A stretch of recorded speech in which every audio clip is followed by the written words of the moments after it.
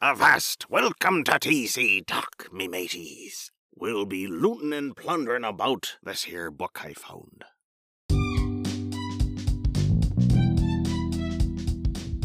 Hi, I'm Benton. I'm Abby. Welcome to TC Talk, A tech comm podcast. I am a non-technical communicator and a non-academic. I'm a professor of technical communication. Yeah, so I'm a little bit nervous. I'm driving the boat today. Be careful, Yeah. lest we have a disaster. Oh! Nice segue. Cheers. What are we drinking tonight? A themed beverage called a dark and stormy. Mm-hmm. It's a variation on a Moscow Mule because it is made with ginger beer and black rum. Black as the night. I think you need to say something in a piratey voice at this point. Yarg! Avast! Welcome to TC Talk, me mateys. We'll be lootin' and plunderin' about this here book I found. And I'm going to stop that right now. That was adorable, though. Thank you. So, our episode today, we are going to be talking about disaster. The reason that I wanted to do that is that I picked up this book just for my own reading, and having gone through it, I realized that, wow, this is very communication oriented. This is a lot about saying what's happening, saying what could happen, Mm-hmm. And so I kind of used it as an opportunity to take the wheel on this one. Mm-hmm. And the book is called The Devil Never Sleeps, Learning to Live in an Age of Disasters by Julie Kayyem. I like to read post-apocalyptic type stuff, like what happens when shit goes down. You were weirdly excited when COVID hit and we had the lockdown, and you were like, yes, now I get to stock my basement pantry.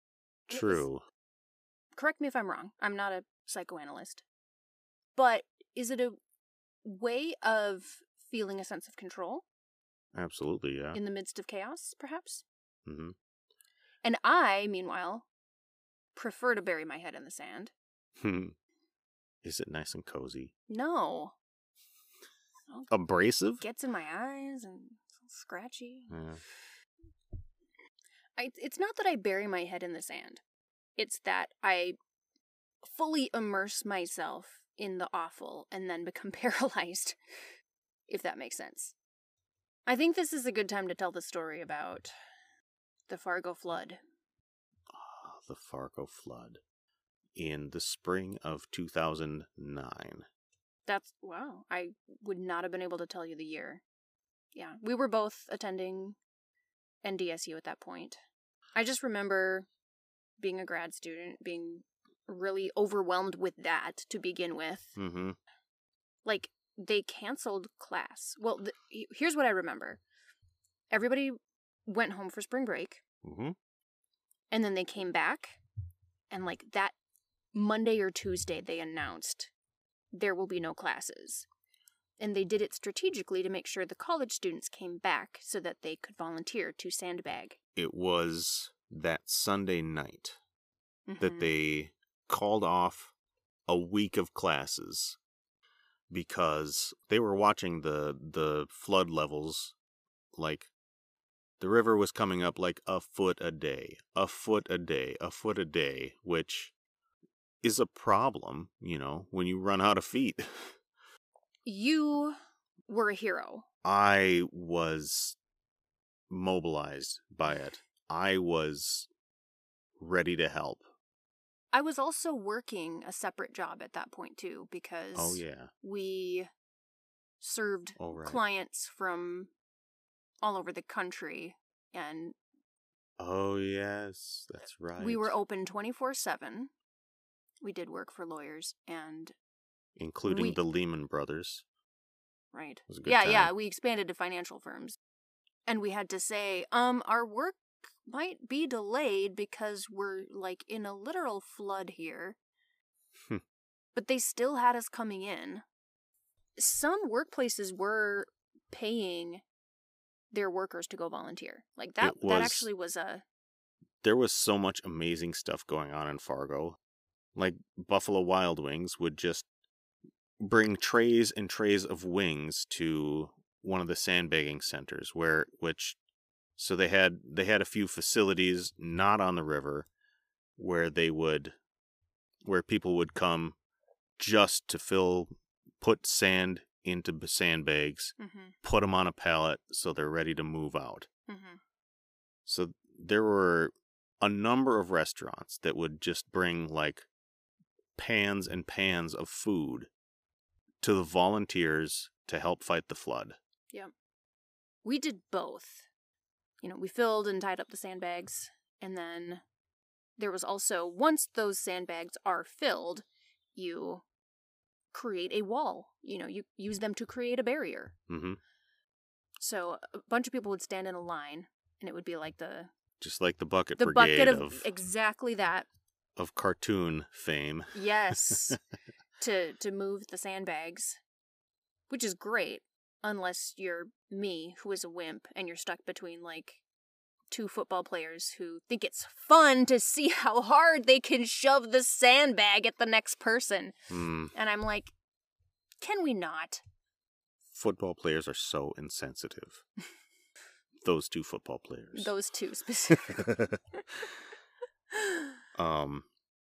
Anyway, so the point here is that you and I had very different reactions. I was living close to campus at that point, which was not at risk, but, like, it's no good when your community goes underwater. Like, no, so it isn't. I remember getting all in my head about it and ultimately being not very helpful, which I'm embarrassed to say. You responded differently. I honestly feel like it was one of the most inspirational things I have been through. Wow. Because of, spoiler alert, the flood was contained. There was certainly damage and loss, but it wasn't like... On the whole, it worked. On the whole, it worked. And all the free wings didn't hurt. All the free wings were pretty nice. That experience, like, it gave me a hint of what it would be like supporting a war effort. Like what World War II might have been like. Because the city was, like, all together. Like, businesses were figuring out ways to help. Like when I putting sandbags on the wall, putting it next to the river, a lot of times, like, the homeowners right there, they would just have food for anyone who's there. I mean, that's the least they could do. You got the volunteering and the generosity and the community coming together was amazing, and it truly kindled, like, a flame of solidarity in me. And now you're a socialist. And now I am a diehard socialist who wants to take back the means of production. I won't say any more about that, but... I figured it out. I'm not an ostrich with its head in the sand. I'm a chicken running around with its head cut off. Well, all that to say, we have responded differently to the respective disasters in our lifetimes. And I think, as the book title suggests, this is the norm now. With climate change and with the erosion of democracy. Climate change and the effect that's going to have on migration and the destabilizing things that come up in various societies. Domestic terrorism? Domestic terrorism. Are you kind of getting to the chicken running around yes. right now? Okay. I'm flapping my wings ineffectually as we speak. So I'll get back to my script then. This is really weird for me. It is. I don't have any paper in front of me. It's all mine. The paper is mine. My precious clipboard. Yeah. It's a neon yellow clipboard at that. Mm-hmm. But I am along for the ride. I will say, I want to do some reading in tech comm to kind of supplement what you have to say about disaster communication, because there is some good and interesting work that I've been wanting to kind of explore. Sounds good. So tonight, you'll kind of introduce us to your book. Yes. Then we'll take a break. I'll do my research. We will reconvene. Right. So having read this book, it seems like no disaster has ever sneaked by the author. She collected them all. Even the, you remember the ship that got stuck in the Suez Canal, right? Oh, yeah. Yeah, like, she had a picture of it and like talked about it in part of the book. Like minor disasters like that. I'll touch on that when we get there. She seriously brought up so many major and minor news events that it kind of felt like reliving most of my adulthood. Ouch. Yeah. And is the case for anyone listening, I'm sure. Yeah, it's... Like 9/11, is that... Of course, it's one of the major disasters in our lifetimes. As any person who spent a lot of the last 6 years keeping up with the news would know, it seems like there has been a never-ending cadence of disasters during this period. Also, before we get too deep into talking about disasters, what do you think these terms mean? Ooh, quiz. Scandal, disaster, crisis, and catastrophe. Wow, okay. Scandal. The first thing I think of is... The last administration. Actually, Bill Clinton came to mind. And Yeah? Monica Lewinsky, because that is... I mean... That was the first one that hit our radars, yeah. Dating us. Yes. I think of pearl clutching. Oh, yeah. Mm-hmm, So maybe in that sense, scandal has to do with public reaction. Okay. Disaster and catastrophe. I don't see any meaningful difference between those terms. I would consider them synonymous. Crisis, I see that term as distinguished by urgency in a way that the others maybe aren't. Okay. How did I do? So the way that Khayyam lays it out, scandal is the only one that does not involve actively harming people in an unfolding kind of way. Right, it's the aftermath of something that has happened. And for the other three, she kind of lays it out in a continuum. A crisis is a time-bound situation. Oh, so it is about time. When you come to a point where things could go one way or another, they could get really bad, like think of the Cuban Missile Crisis. It was a very touchy time. We came very close to ending civilization in nuclear war. As one does. As one does. We are in the debt of a Soviet sub-captain who decided not to listen to the political officer. For real? Yes. Ooh. The political officer said fire the missiles, and he said no, and so did his XO, and so they did not. I did not know that. It was very close. Yikes. Things move into a disaster when harm occurs. Like, we'll say a hostage situation is a crisis. A shooting is a disaster.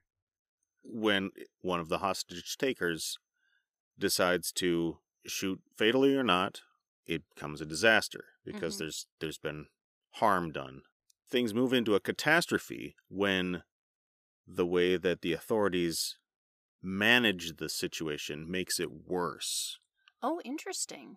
So that would be like hostages are taken, they shoot a hostage, and then the police or FBI decide that, all right, we're going to send people in. Like, and then after they blow the doors in, the hostage takers execute 20 more people. That's a catastrophe. oh, geez.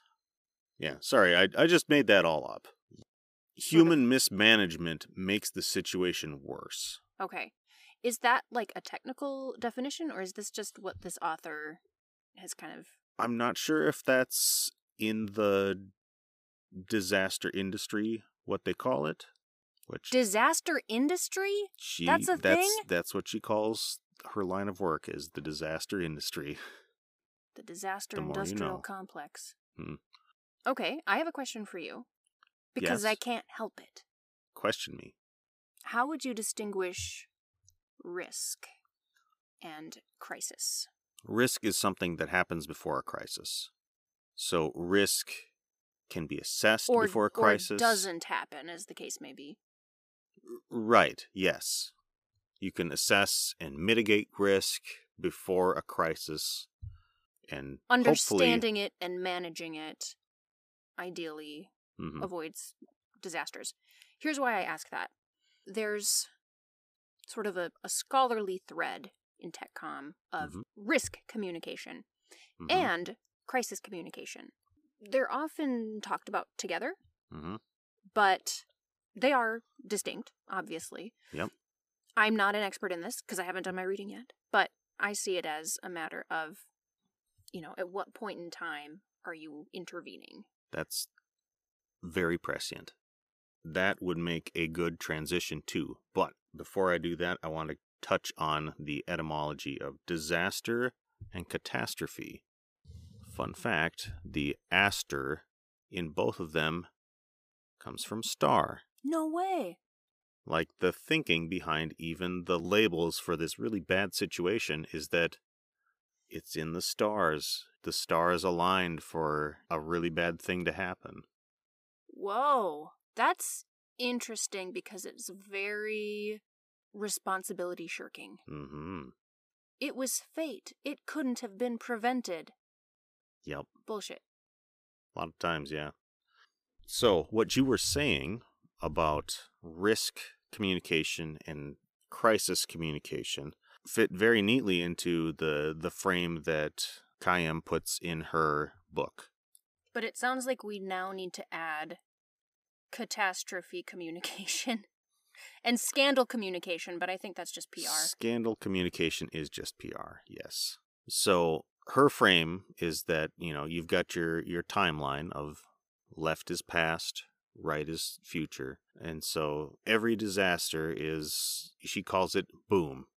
So mitigation or risk communication, in your case, occurs left of boom. Boom as in explosion? Boom as a stand-in for whatever the disaster is. Okay. It could be an explosion, the Boston Marathon. What about something like COVID, where it's not like a single moment, it's like a build-up? An unfolding, yeah. Okay. She was actually teaching that semester, and you're like, damn, I didn't want my material to be this relevant. No joke. So she lays out this framework of when you're trying to avoid disasters. That's all left of boom work. Mm-hmm. And in this continuum, that's where the lion's share of energy seems to be focused, is like, don't let bad things happen. And that's a good thing, right? It is definitely good to avoid having disasters happen. The argument she makes is that it is very often to the detriment of focusing on what to do when disasters do happen. Oh. And so the right of boom, crisis communication, or what she would call it, consequence minimization. So the goal is less bad. Yes. Less deaths, less damage. It's a fundamental shift in how you're looking at disaster, because you are, in a sense, preparing for it, which is different than preventing it. Yeah. I mean, you do both, but Wow. There is very little preventing you can do about hurricanes and most other natural disaster sorts of things. I can see the temptation to focus on the left of boom Oh, yeah. activities, though, because it feels like it's a resignation to say, this is going to happen. Mm-hmm. It's a form of denial in a way. I get Bingo. that. I don't want to prepare for the worst because I don't want to acknowledge that the worst can happen. Mm-hmm. When you prepare for the worst, you're actually preparing for the not as bad. Just looking at what the last 6 years have been like. The word unprecedented has come up way too many times. Since a certain precedent has happened. Yeah. My point being, there's a point at which you gotta say, okay. Yeah. It's an age of disasters that we're living in. And so what she says, I'm sorry, go ahead. I was just gonna say, I think Phoebe wrote the word poo on the wall. She was trying to write her name, I think. Oh. I saw that and I was just like, oh, Phoebe. Yeah.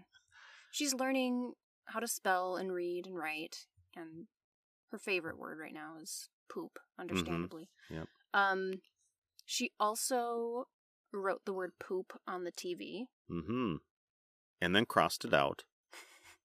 I think that she was using pencil because it erased fairly well. Oh. I'm sorry. I just saw it out of the corner of my eye and totally distracted you. Yeah. But you were talking about how we're living in an age of disaster. We're living in an age of disasters, and so what she's saying is that we need to just own it. A major theme of this book is essentially shit happens. Not just on TV either. Mm. That was a callback. I see what you did there. I see that, yeah. On purpose. Or maybe shit happens, so always have toilet paper. Or an eraser. Cam starts by pushing for us to live in the real world and accept that disaster is coming and we can't stop it. I'll quote her again here. I feel that the fact we can't seem to get our heads around the potential for disaster and prepare for it in rational ways is a testament to the power of positive thinking. Ouch. Yes. That is a solid stab in the eye of positive thinking right there, that quote. And I love it. We have talked before about talking about positivity? We were talking about cults.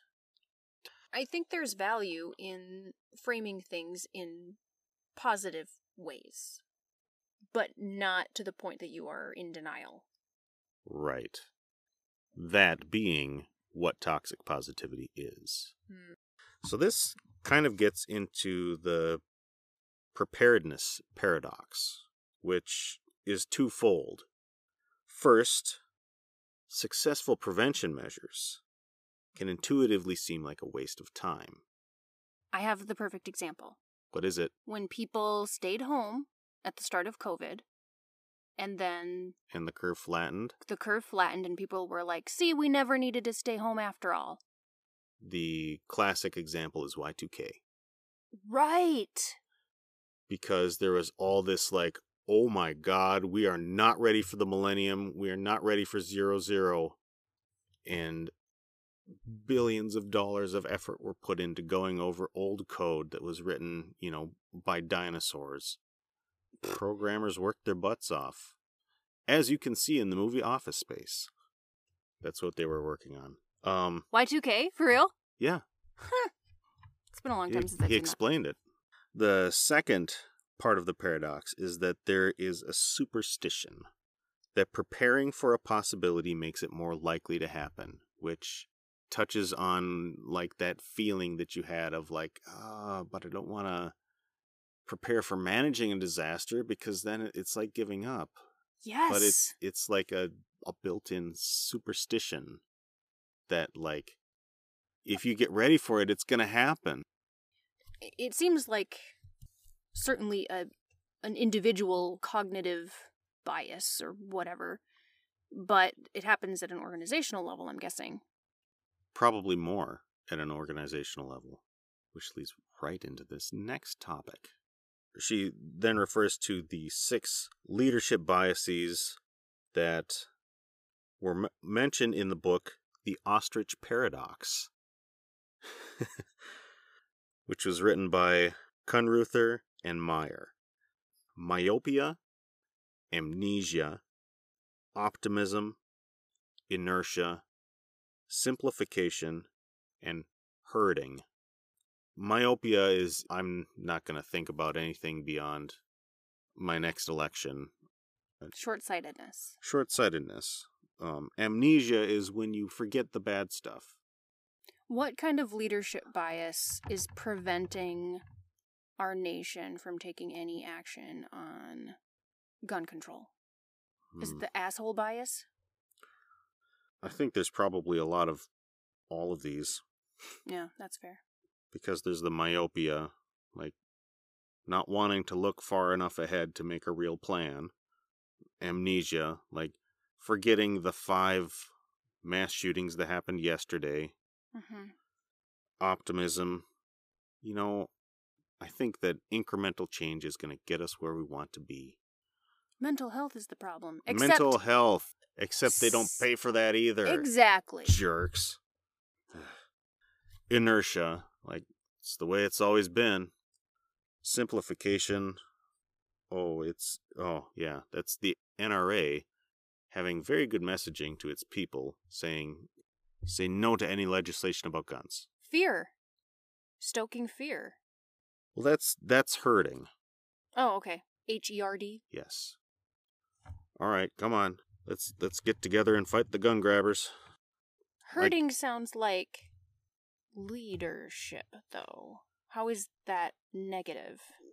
I mean, it does sound like leadership, unless you think of them as being like a shepherd, where you're herding sheep into the slaughterhouse. Oh. Herding is not necessarily a good thing. It could be. It could be where you're like, all right, let's go over here because we don't want to be all spread out and get eaten by wolves. Anyway, that was kind of like a really quick run through of those leadership biases.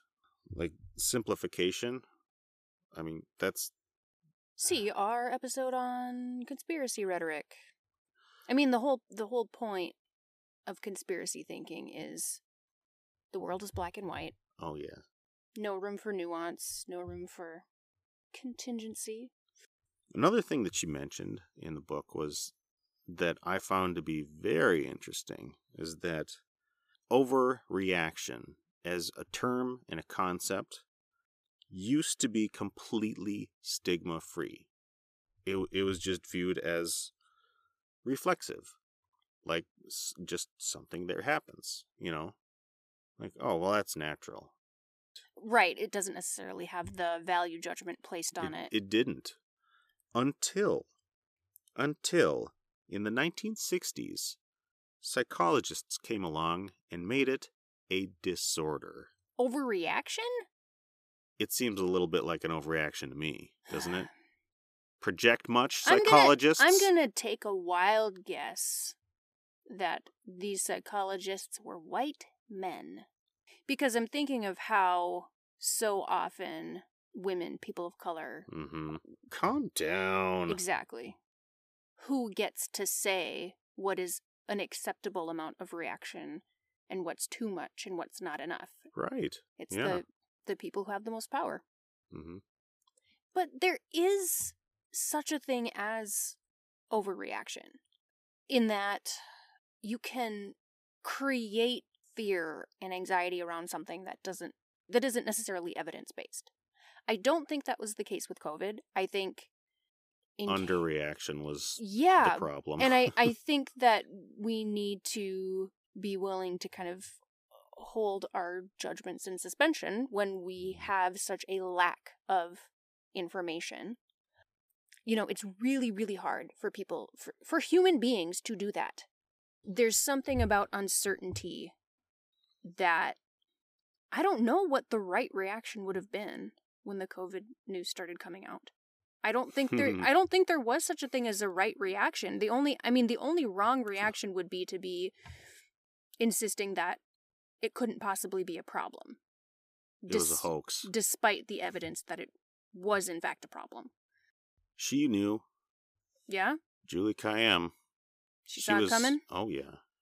There was some company, it was like a Fortune 500 company, that, like, she was on a call consulting about COVID-19, and she didn't realize that everyone was on the call yet, and she was, using gallows humor with her colleagues and said, "So, is it going to fall to me to tell him he's got to close everything?"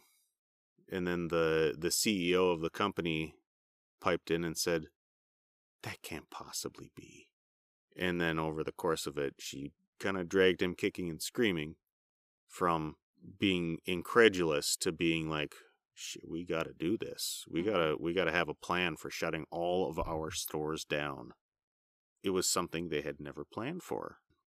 I'm going to put in a quote that she had from Jim Clapper, who, if you're not familiar, thank you.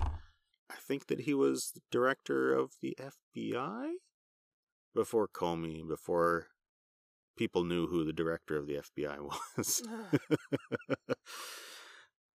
He said to her that it's very hard for people to get their heads around something that's never happened to them.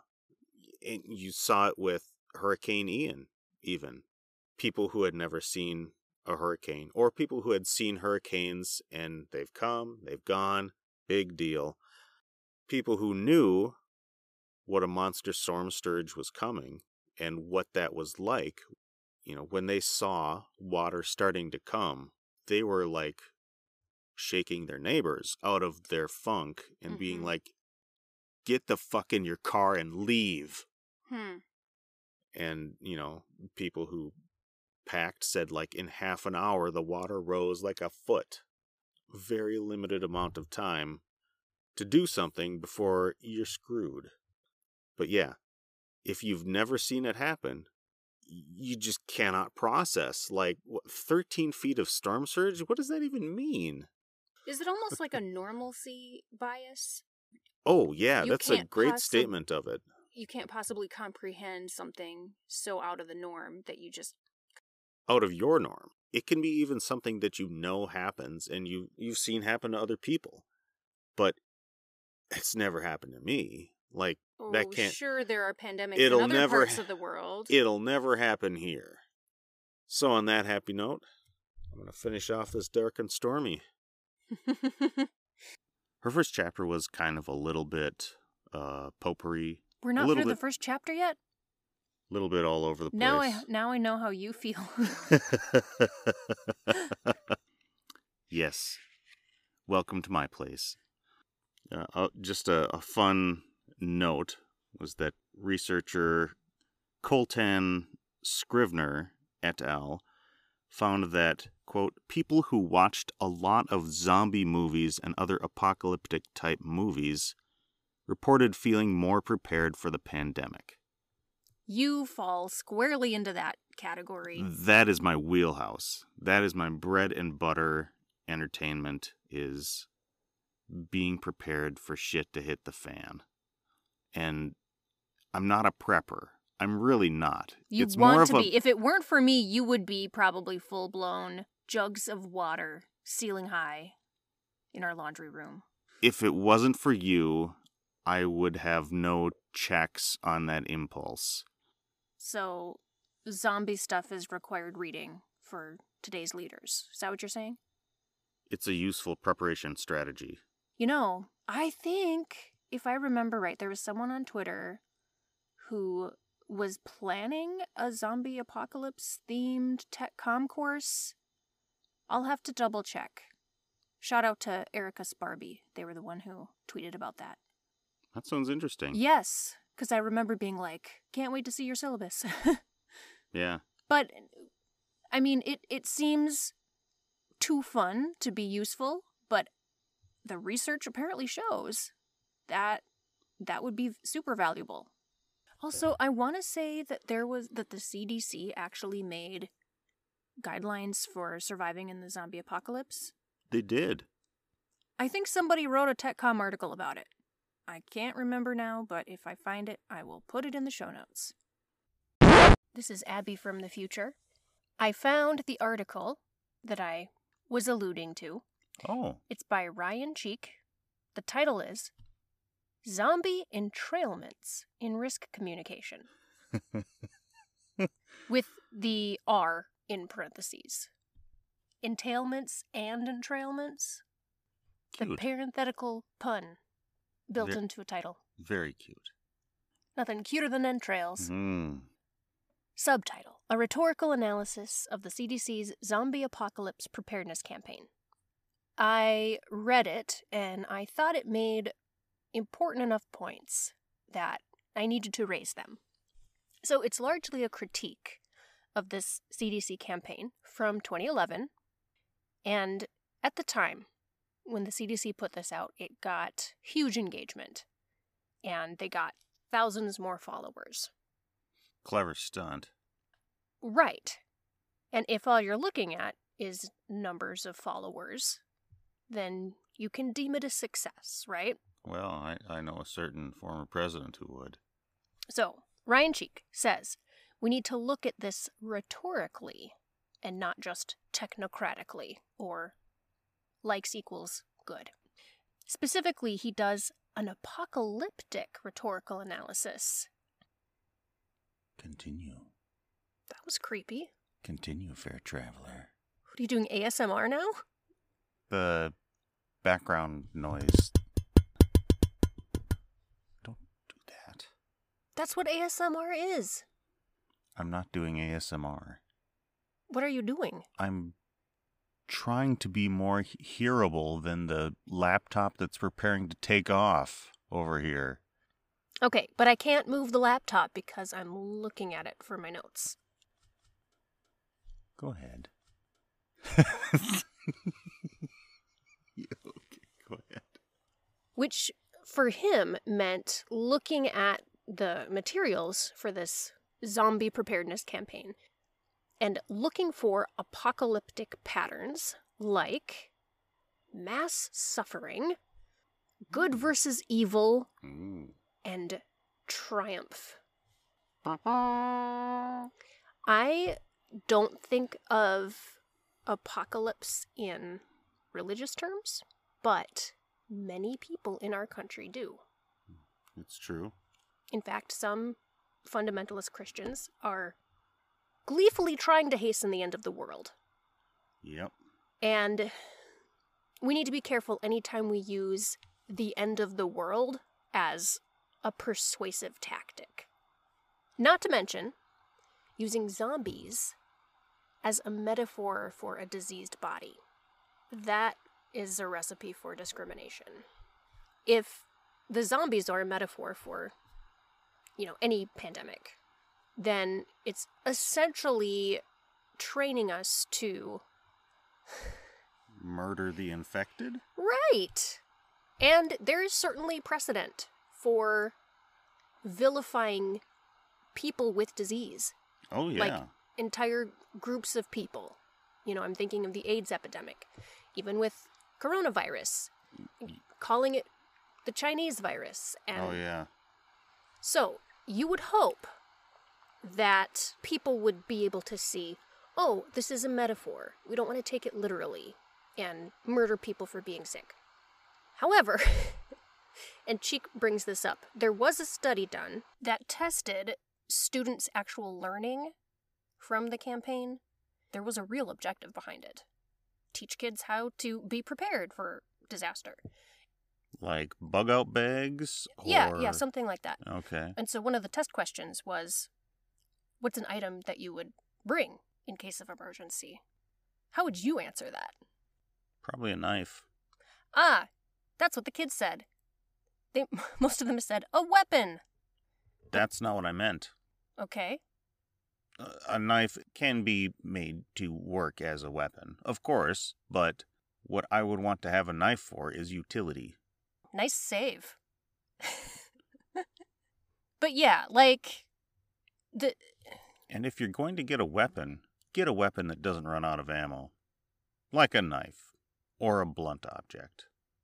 This is the opposite of the direction we want to go. So here's the thing. With this kind of overlay of zombie apocalypse, it's too hard to dismember that from pop culture zombie apocalypse references. Mm-hmm. Yeah, I don't think that I have seen any zombie movies where the solution was something other than kill them all. Now, there certainly is sort of a subset of zombie literature that gets a little more nuanced and, begins to explore the zombie's humanity, etc. I take it back. Warm Bodies. Yes. And the book I'm thinking of is The Girl with the Gifts. All that to say, I am not 100% ready to let go of the utility of the zombie metaphor for disaster preparedness. Mm-hmm. But I will no longer do so uncritically, thanks to this article. I don't think that I made much in the way of notes on what Kayam had to say about zombie studies. It is a real thing. Not that zombies are a real thing, but zombie studies... Thank you for that clarification. I have no idea what kind of people are listening to this podcast. So just in case we got an Alex Jones out there, zombies are not real. That was weird. We heard a mysterious thud. Thump outside the door just now. Maybe I'm wrong. She does talk about zombie studies and how they are actually very, very useful for disaster management, simulation, that sort of what she calls right of boom kind of scenarios, because disasters can take on so many different shapes that zombies make a convenient stand-in. What is your favorite zombie movie? Ooh, my favorite zombie movie? Okay, so because I'm in your place, this time I get to ask all the questions that derail us. I see. Actually, I do plenty of that on my own. Mm-hmm. When I'm running the show, but, Oh. World War Z? I think that one was really good. We need to read the book. I liked the movie, and it didn't have anything to do with it being Brad Pitt. It didn't hurt. True. But what I liked is that his character in that movie was trying to figure out how it worked. I mean, it's kind of the back end of TechComm, is getting the technical knowledge about the zombies. What was the zombie heist movie you are thinking of Army of the Dead. Comedic? It's not comedic in the same sense that, say, Zombieland was comedic or... Yeah. There was the zombie rom-com we watched for Halloween years ago. Warm Bodies. Warm Bodies. You've seen more zombie movies than I, so clearly you're more mentally prepared for the apocalypse than I am. So I'm going to put a plug in for a podcast series. Okay. True crime, but the mention of zombies reminded me of this. Dirty John. Do you remember the connection? I don't want to give it away. I don't right here. Okay. So... This is going to be like a 5-part series by the time we're done. Oh, yeah, it will. You know what time it is now, right? Time for... Fun with Fungus. It's been a while since we've had fun with fungus. It's true, and if I'm being honest, the topic is in fact not fun, although it is fungus. Is this because we're on a disaster episode? Yes. All right. Tell me about it. Alexis Nicole is also known as The Black Forager on all of the socials. She put a reaction video out to someone who had thought she was getting chicken of the woods mushrooms, which she was not right about. They were actually jack-o'-lanterns, which is a poisonous mushroom. They're fun because they glow in the dark, but they're not fun if you try to eat them. Anyway, are we gonna play the audio of that video? Sure. I accidentally poisoned my family. Thought we were eating chicken of the woods, mushroom, and no. Turns out there's a look-alike jack-o'-lantern. Let's have a chat about foraging safely. Just in case this needs to be said, don't go be mean to them. Projectile vomiting is punishment enough. Now, as fun and as exciting as foraging is also dangerous, okay? There are a lot of things we can eat. There are a lot of things we can't. That family was, not lucky, but lucky that they were jack-o'-lanterns, which are just bad for your gastrointestinal tract, and not something like a destroying angel that could kill you. I need you all to pinky promise me that when you are out there foraging, if you choose to forage, that you are going to use more than one form of ID to confirm what you have, especially with mushroom. Pretty obvious that TikToker thought that jack-o'-lanterns were chicken of the woods because they're both orange. If you do a little bit more research, orange is literally where the similarities stop. How does this connect to disaster communication? I would say that one connection is get it right. Don't be hasty in saying you figured out what's going on. Mm-hmm. Get it right. Don't rely on one form of identification or one last line of defense. Exactly. Yep. Redundancy. Let me say it again. Redundancy. So yeah. Verify, verify, verify. And I don't know if she addresses this, but if that family posted about the chicken of the woods look-alike before they discovered it was poisonous, they've potentially endangered many people. Right. I suspect that isn't the case because I imagine if she posted before cooking it, someone would have caught it. Her TikTok would have exploded with, "Oh my gosh, don't do that." I mean, would it have been so hard to be like, "Hey folks, what is this?" Right? That's what happens in Mushrooms of Minnesota, Facebook. Yep, that's true. Great community. I have to say, though, that I'm glad she posted it. Because, assuming she didn't post incorrect information beforehand, but it is a wake-up call.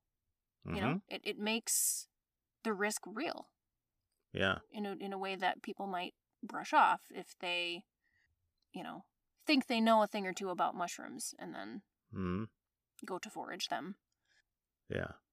And I had an instance myself where I saw a mushroom that looked to me like it was an elm cap. I grabbed it. I brought it home. I had cut it up and had it kind of just waiting to be cooked in the fridge. And the next day, I was thinking about it more, and my confidence was just kind of eroded enough that I was like... By the way, I didn't know any of this. You didn't know any of this. We never cooked it. But it sounds like we very well could have. Sorry, continue. So I was like, geez, was it? Before I threw it out, I had decided that, I'm not confident enough. But it goes back to the first rule of foraging. If you wouldn't bet your life on it, then don't bet your life on it. Oh, okay. So this has a much better ending than I thought. I thought you were going to say, and then I looked it up and discovered it was an angel of death, or whatever that thing was called. Destroying angel. That's the Amanita. Yeah. But no. I appreciate that. Better safe than sorry. All right. Have fun.